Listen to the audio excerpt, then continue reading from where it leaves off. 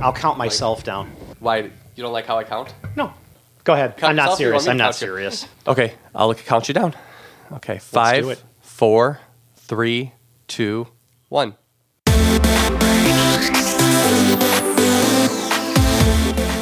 First, they have to believe that they can do it.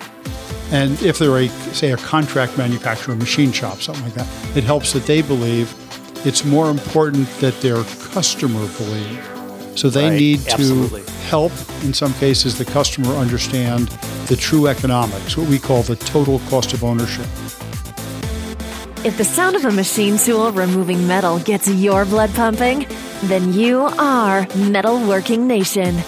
This is Making Chips, where we talk all things metalworking, engineering and design, production and tooling combined with business best practices, technology, marketing, news, and new media for manufacturing professionals. Here are your hosts, business owners, metalworking experts, and guys who get dirty on the factory floor, Jim Carr and Jason Zenger.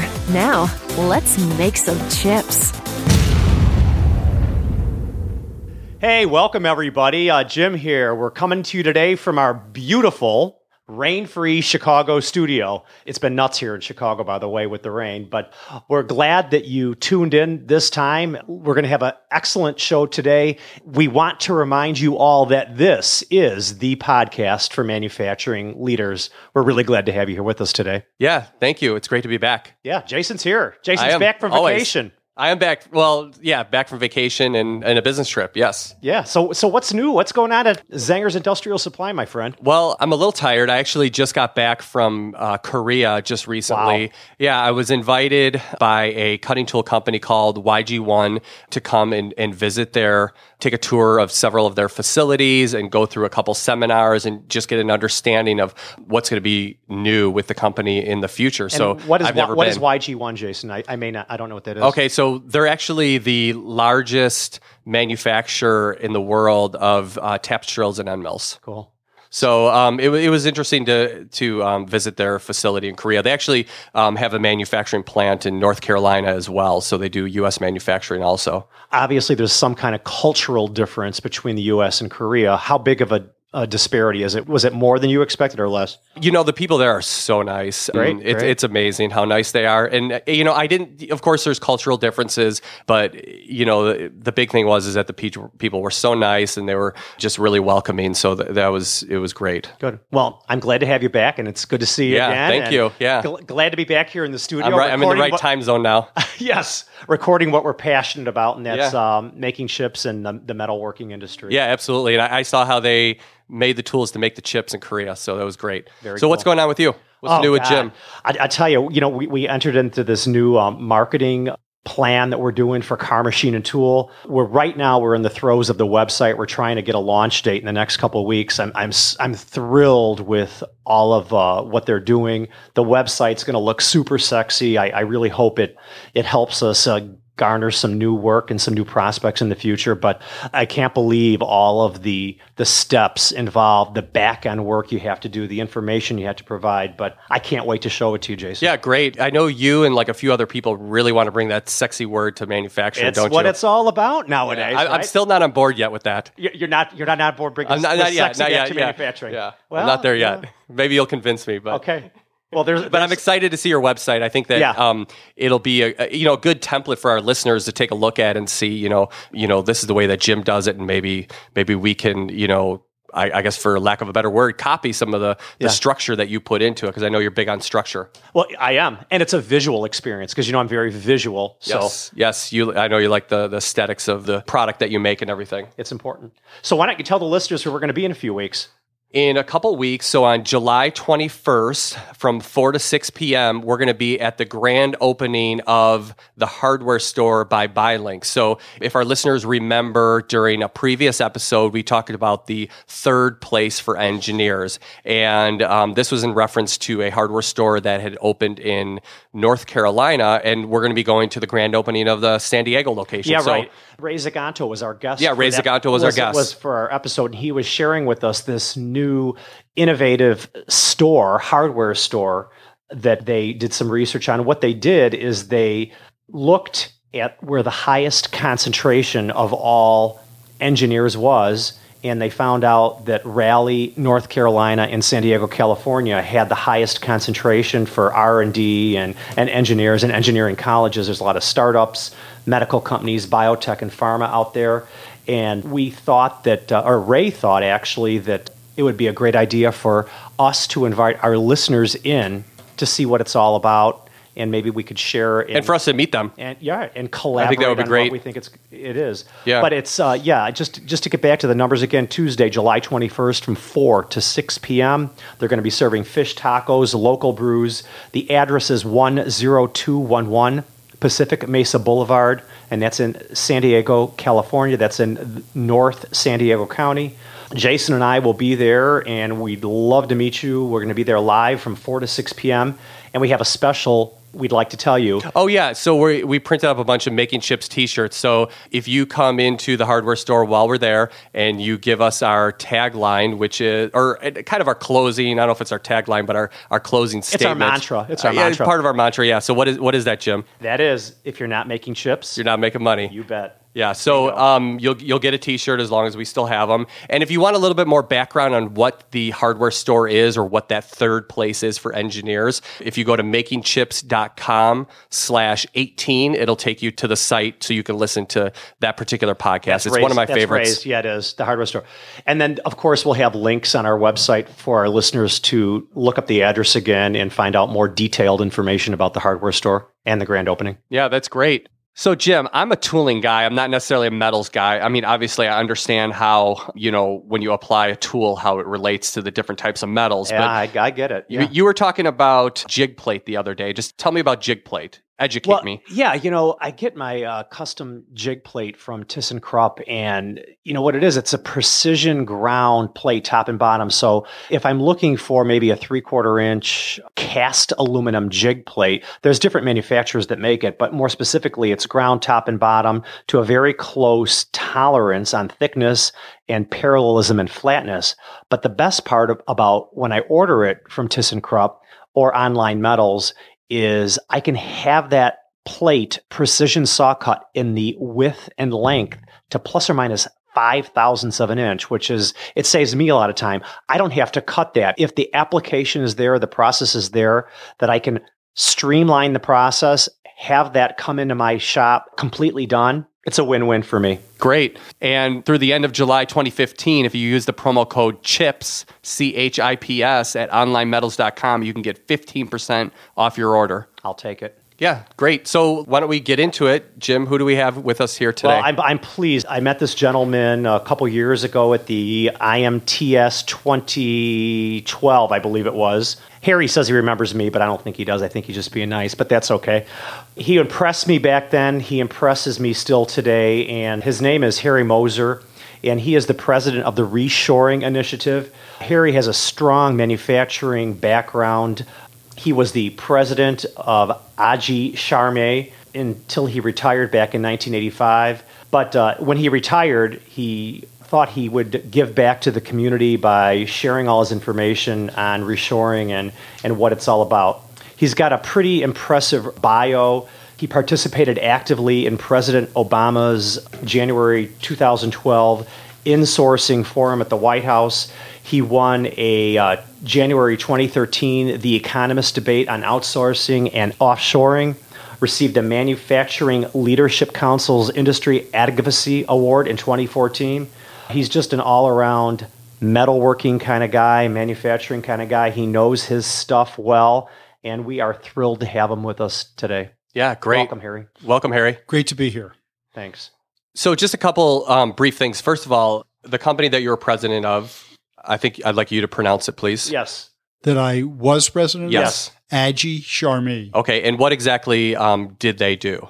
What they still do. What they still do, sorry. Is produce and sell EDM, that's electrical discharge machining, machine tools, and also 3- and 5-axis milling machines. Great. So you're definitely involved in the making chips metalworking industry. Yeah, Correct. definitely. For Great. sure. Okay. Well, Why doesn't Harry tell us a little bit about what he's been doing since he's retired? And I think that'll be a good segue into the questions we're going to ask him. so tell us, after you retired, what sparked starting the Reshore initiative? There's the emotional side and the practical side. The Okay. practical side, you pretty much went over, that I was retiring, and therefore I had the time to do something. The emotional side, I had grown up in Elizabeth, New Jersey, right across the river from New York. And the biggest thing in town was Singer Sewing Machine. It was their main plant. In its day, it was the largest building in the world, thousands of workers. My grandfather was a foreman. Dad ran about a third of the factory. I worked there summers. I drove past 10 years ago, and it's all gone. Nothing is made there anymore. As far as I can tell, all the product are made offshore. And I cried then for what we had lost. We'd lost for the family tradition, the city, the state, the country's employment.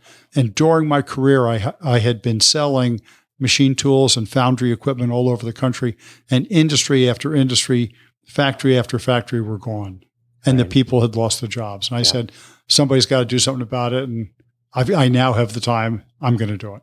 That's Great. fantastic. Great. Yeah. So you really had a why behind everything that you did when you started this. I mean, you really had something that compelled you to take action. Correct. Yeah. That story, I love it. Okay. Well, I guess on the practical side then, our listener base, they want to take advantage of the inshoring of products coming back to the United States. So during the recession, before the recession, a lot of products were taken to China. It was, kind of, I think, that GE model of you need to manufacture on a boat. And that turned into, obviously manufactured in China. But now, as China's costs have risen, a lot of that, and other factors, a lot of that has come back to the United States. So how does a manufacturer take advantage of that reshoring initiative? I say first they have to believe that they can do it.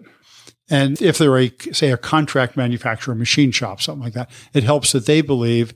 It's more important that their customer believe. So they need to help, in some cases, the customer understand the true economics, what we call the total cost of ownership. TCO. TCO, correct. So they need to help the customer. Another acronym. Yeah. Write that one down in your book, Jim. Go ahead. So need to help the customer go beyond purchase price variance or landed costs, so buying just on the basis of price or on the basis of the landed cost, price, duty, freight, packaging, and look at something more like total cost, which would add in to landed cost, carrying cost of inventory, travel costs, intellectual property risk, the impact on innovation when manufacturing and engineering are together. We have about 30 different costs that are calculated on our free online total cost of ownership estimator.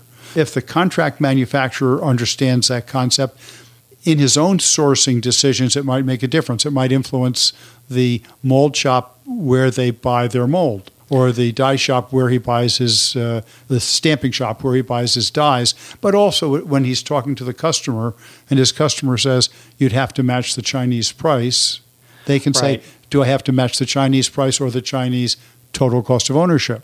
Customer says, what do you mean? Then they go to our website, they go to our archive webinars, they pull up the TCO site, and they educate the customer so as to change that dynamic of the discussion. From what I understand, what you envision is manufacturers across the United States basically repeating that conversation that you have had with companies that make OEM products and repeating that and repeating that and repeating that until that becomes kind of the, I guess, the DNA of comparing the U.S. manufacturing to the overseas manufacturing. You want to make sure that that total cost of ownership gets talked about a lot. That becomes the standard metric on which the decision is made.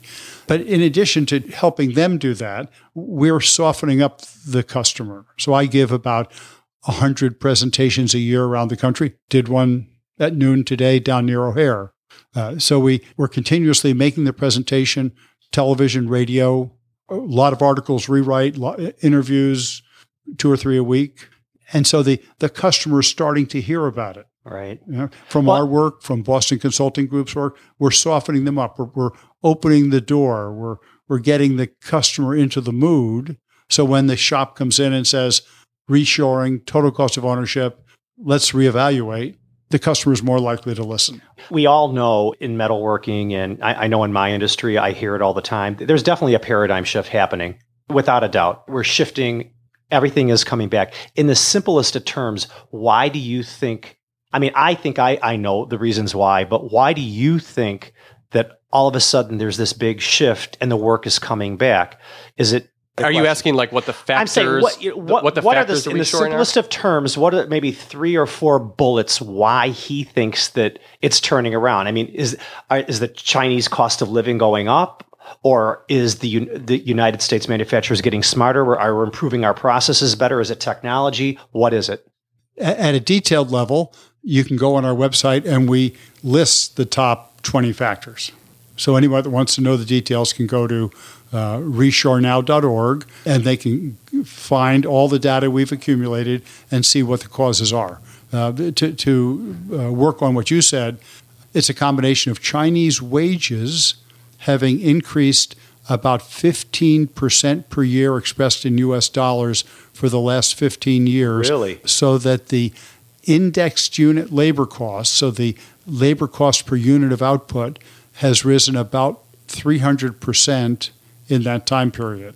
Material cost is the same as our material cost, right, but the labor cost has risen dramatically to the point where the total has gotten high enough in China and their productivity is still only about a third of ours. So when you adjust their wage rate for the productivity, the gap, the advantage that they still have is now small enough that if the customer will look at all those other costs, in a significant percentage, we'd say about 25% of the cases, it now is more profitable to produce here in the U.S. than to produce in China and ship the work here.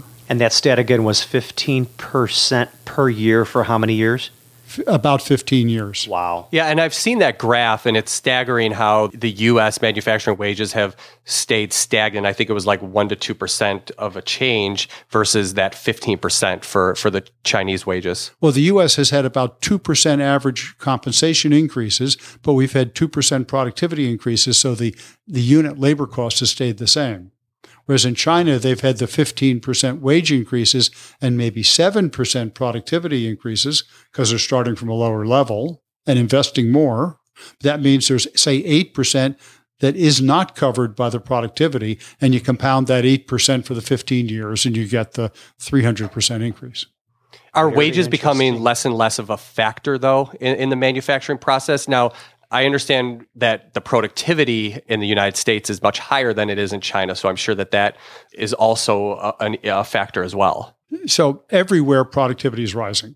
China productivity is going up, ours is going up. So for many products, it has gotten to the point, or it will soon get to the point with the new robots that are available, right, so that you can cut the direct labor content sufficiently so that you can help justify that shift back to the U.S. Right, because I know that when I was in Korea, the founder of YG1 was making the argument that the wages are becoming less and less of a factor, and that's why they are actually manufacturing within the countries that they're selling to. So if they're going to sell to the United States, they want to manufacture in the United States. Yeah. The general philosophy that most big companies now follow is called localization. Make it in the market where it's going to be sold, or at least make it in the continent or region within which it will be sold. Do you think it's definitely more regional based nowadays? It's definitely domestic. We agree to that. Many companies will make things in the U.S. for North America, and they'll make it in Brazil for South America and China for Asia. Okay. Yeah. Now, in each case, they're making it in the biggest country, and therefore half or 2/3 or 3/4 goes into the local country, and the rest goes into the adjoining countries. Interesting. Okay. So you mentioned that was the first factor. Do you have a second factor? The second factor, that companies have learned from the mistakes that they made and other companies made. They've seen the cases of intellectual property loss. They've learned how their inventory goes up by a factor of 2 or 3 when you offshore. They've experienced the West Coast dock dispute that held up deliveries for months and forced air freight instead of ocean freight. Yeah. So a series of these things have become part of the general wisdom, and many of them were ignored 15 years ago when they first made the decisions. So now that they can see those things, and if they're willing to quantify them with something like our TCO estimator, then they can see that that gap is close to the point where the total now is favorable for the U.S. in many cases, not all cases, but many cases. Great. Yeah. I mean, I even have a friend that in the United States, makes metal dowel pins. And, you couldn't have a less sophisticated product than just a, piece of rod that's ground at both ends. And, they're definitely seeing that, a lot of that business is coming back to the United States. And it was all, I should say all, but a large majority of it was shipped overseas almost in a matter of a short period of time. Yeah.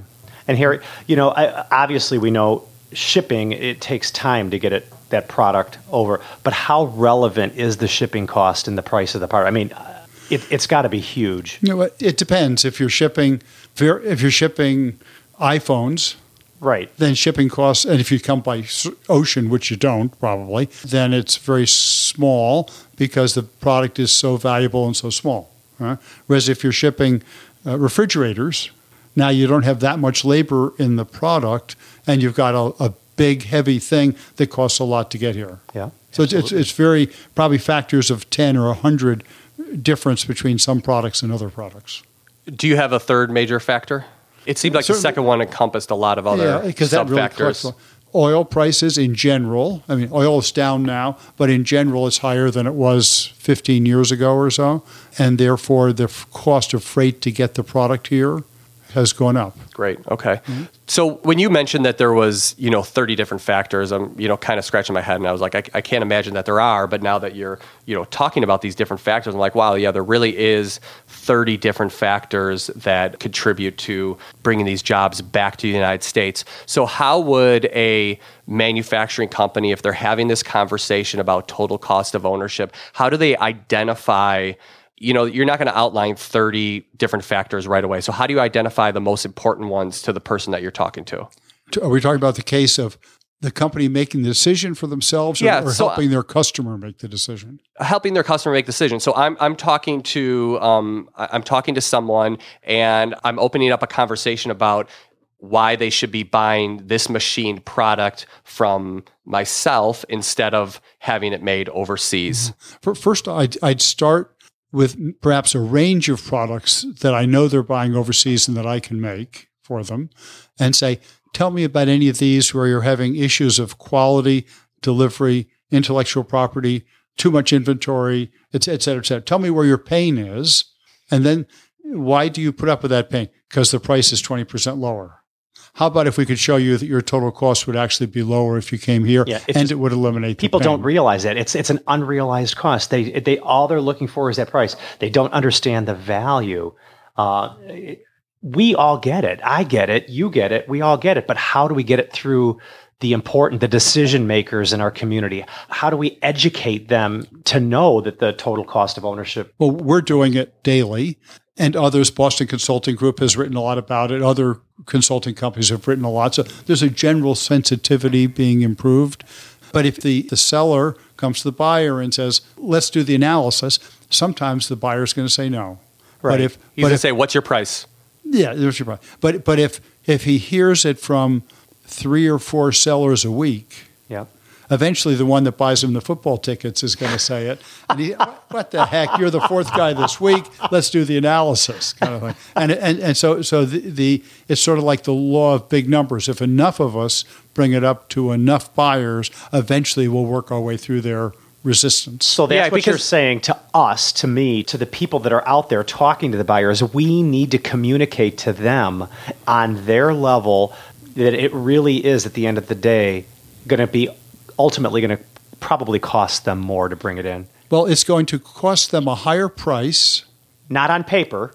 A higher price on paper that you're going to pay 10 in U.S. for something you were paying 8 for in China. Right. But when you add in the duty, the freight, the packaging, the carrying cost of inventory, the orders that you don't lose because you can't deliver because of the long lead times, the impact on your sales because you have a made in USA product, et cetera. When you put all those things together, the 10 in the US is going to be more profitable for you than the 8 from China. I love it. You're speaking my language, my friend. Yeah, I'm trying to tell my customers that, and it's hard to communicate. Yeah, I mean, they know that there's other cost factors there, but if you've reduced prices by 30% and you go to your boss and you say, I've reduced prices by 30%, that's very impactful. And it's going to take the accounting guy, having a conversation and saying, you don't see these 5 other invoices that I'm getting because of it. Or they need to have a conversation with the sales guy who says, I can't sell anything if we're not getting this product in from China and we have these long lead times. So you have to make sure that all of the departments are working together and that they're hearing these issues. So another way to do it, say you're dealing with the buyer and you're getting nowhere, right? Then it's to find other champions in the company. For example, lean. Most of the listeners know what lean is. Sure do. Okay. Deming said, end the practice of buying on the basis of price. Instead, minimize total cost. Okay? On our website, you'll find a table that takes the 7 Toyota production system wastes and shows how each waste is made worse by offshoring. So appeal to the lean champion within the company and get him or her to help you. Appeal to the regulatory or quality people who know they're suffering because of offshoring. Appeal to the service department that's having warranty issues because of the quality problems. Those are the people we need to be our ambassadors. Is that what you're saying? If you can't get through the front door, then go around the back door. Get them to be your allies to convince the senior management. Who are those 3 people again? I'd say the quality, regulatory, inventory control people who know how much excess they have, the sales department that knows about the orders they've lost because of delivery. Actually, the line manager, the division manager, has too much inventory, too much travel cost, too much warranty cost, and is therefore suffering at the bottom line, while the supply chain manager is getting a bonus for having offshored stuff to China. Great. So we never try to be a political show, but we did mention that you had a conversation for about 90 seconds with President Obama. So was it 90 seconds? You said it was 90 seconds, right? I was with him for 2 or 3 hours. Right, but you had 90 seconds. Each of the participants were allocated 90 seconds to talk. So what was that 90-second pitch? Same thing we've talked about here, that when companies do the analysis correctly, a significant, maybe 25% portion of what they've offshored will come back. So President Obama helped me get the message out to the companies so that they do the reanalysis. Good. Okay. And has the White House done anything to help as of this point? He's talked up reshoring. He calls it insourcing, but he's talked it up. He's worked at skilled workforce, which I think is an absolutely essential issue. So there's been a lot of effort on community colleges. We've talked a lot about that. Apprentice programs, certificates. They've actually put hundreds of millions of dollars into it. Like Harper College right near us has had money come in to do that. So in that area, he's done well. He hasn't done things for corporate taxes, and he hasn't done anything about China currency manipulation, a lot of areas that he ignores.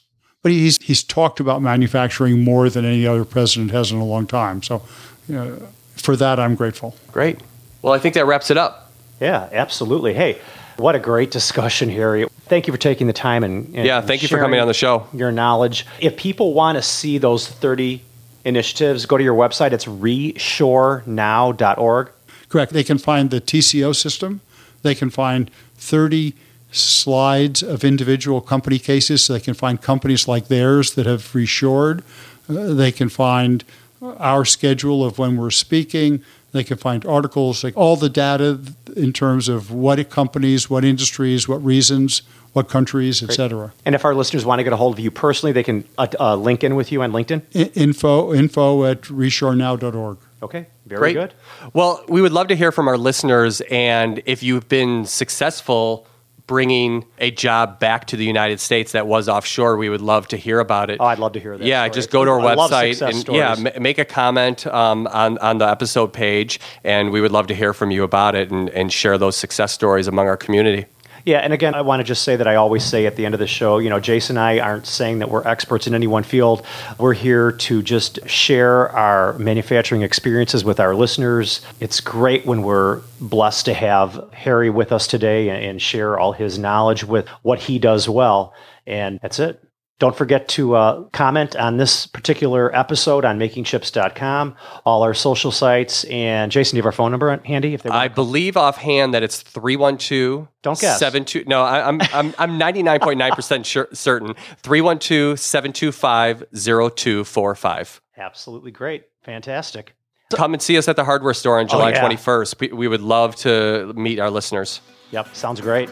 Great. With that, bam. This podcast exists to improve the manufacturing industry.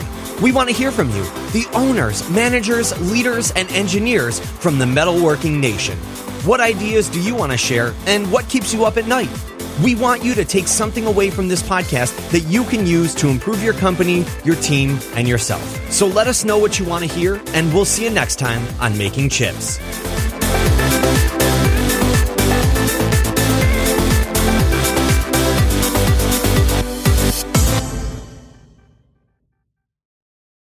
Five, 4, 3. This is totally normal for us to do start and stop, especially the very beginning. Especially the first one. Yeah, we got to get into the groove of it after being away from it for a month. Yeah. Okay, 3, 2, 1.